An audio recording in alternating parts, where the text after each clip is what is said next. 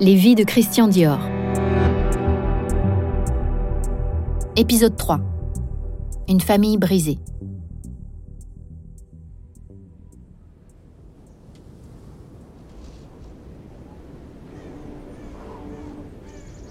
Les années 30 ne sont pas folles.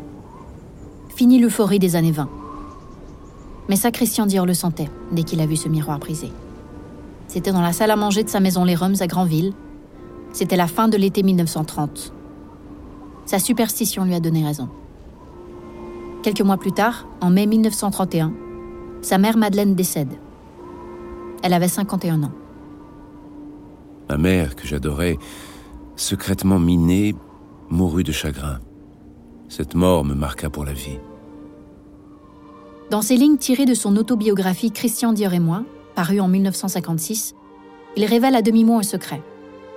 Un secret qui entoure depuis des années sa famille, apparemment parfaite. Quand il dit que sa mère serait morte de chagrin, il parle fatalement de Bernard, son plus jeune frère, le 4e de la fratrie, de 5 ans son cadet.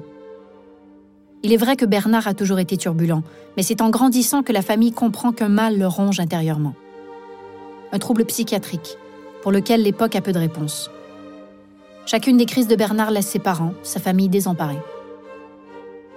Après la mort de Madeleine Dior, Bernard sera diagnostiqué schizophrène et interné à Pont-Orson, en Normandie.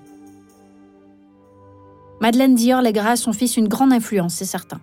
C'est forcément à elle qu'il pense à chaque étape de sa vie. C'est à elle qu'il pense lorsqu'il crée sa première collection, le New Look, une collection dans laquelle il a su réinventer une silhouette belle époque, avec cette taille fine, cette cambrure, la fameuse silhouette en S. Mais revenons à cette année 1931, quand le destin de la famille Dior vacille. À la réflexion, cette mort qui me marqua pour la vie devait m'apparaître ensuite opportune. L'épouse, la mère exquise qui s'en alla si tôt, nous quitta avant de s'être douté de l'avenir plus que difficile qui s'annonçait pour nous.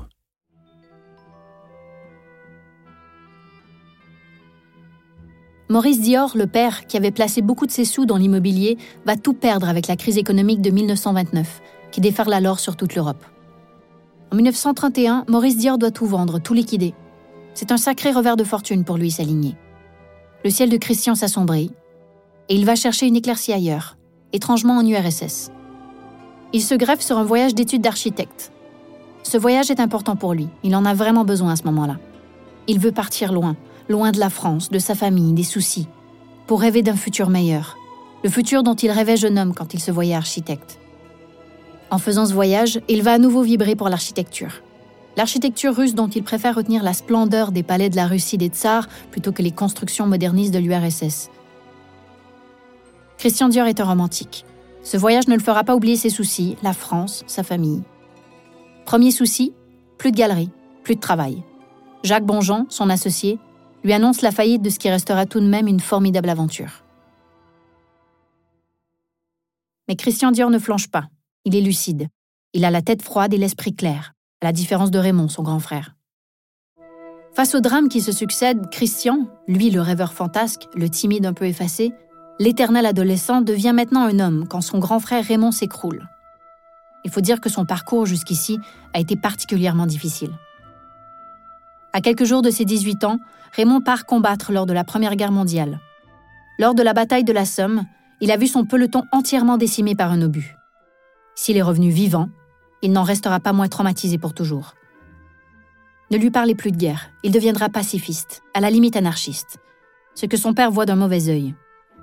De là naîtra une confrontation durable entre le père et le fils, ce qui ne les empêchera pas de s'associer dans l'affaire familiale.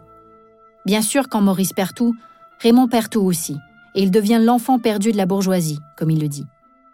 Désormais, il n'attend plus rien de bon. Le monde l'indiffère. Tandis que Christian, lui, persévère. Il reste à Paris, où il n'a pourtant plus de toit. L'appartement de Passy a évidemment été saisi et le clan Dior s'est réfugié un temps dans la maison familiale à Granville. Christian peut compter sur ses amis qui le recueillent. Pierre Coll l'accueille dans sa galerie. Il est lui aussi marchand d'art et permet à Christian Dior de vendre ses tableaux. Malheureusement, vu le contexte, fini l'effervescence dans le marché de l'art. Les acheteurs ont tous disparu, ou presque. Et Christian Dior doit brader ses trésors jusqu'au dernier. Pour logement, il trouve une mansarde. Une mansarde, à milieu du luxe auquel il a toujours été habitué. Mais malgré cela, Christian semble profiter de l'existence. Moïse, devenu ami de Christian Dior, va l'héberger un temps, au-dessus du bœuf sur le toit, juste sous les toits. Tout fuyait.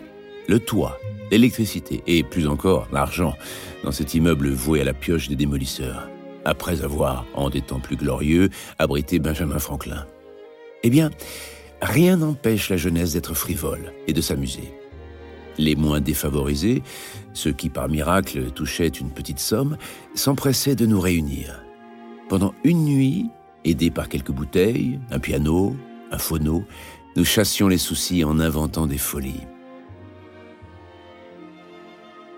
Et un jour, la galerie de Pierre Coll ferme elle aussi ses portes. Christian Dior doit vraiment travailler à présent. Mais il tombe malade. Il est atteint de la tuberculose, une maladie mortelle dans les années 30.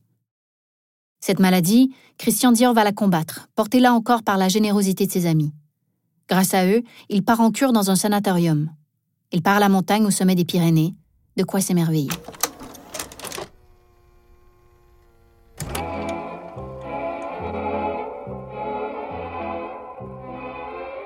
Depuis Perpignan, la nationale 116 nous conduit en altitude dans cette Cerdagne enneigée, après avoir traversé de pittoresques villages catalans dont les noms semblent devoir se prononcer qu'au rythme de la sardane. À 1800 mètres, Font-Romeu, station connue des Pyrénées, dont les ressources touristiques expliquent ces images. Les vertus climatologiques de la Cerdagne, région la plus ensoleillée de France, permettent l'implantation de nombreux établissements accueillant des enfants, bronchiteux ou asthmatiques.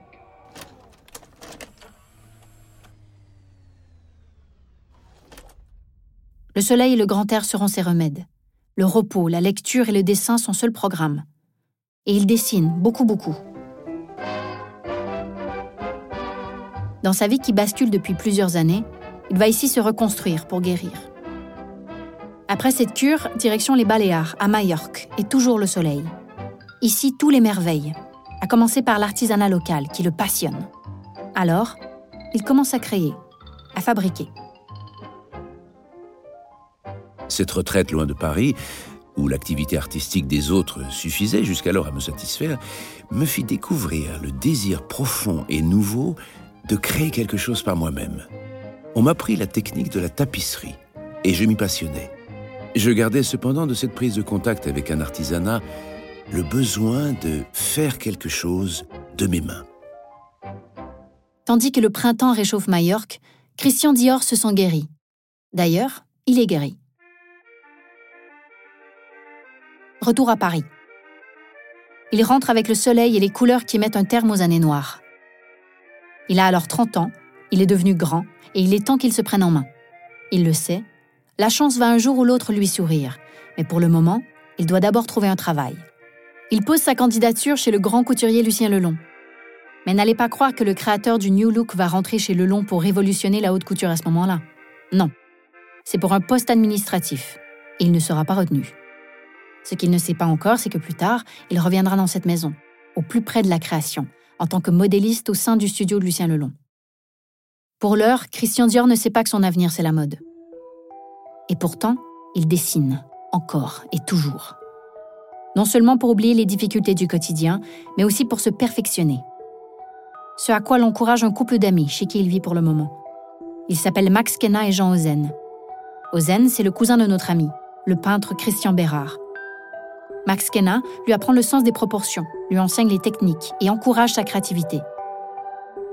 C'est à ce moment-là que Christian Dior peaufine ce qui deviendra son coup de crayon.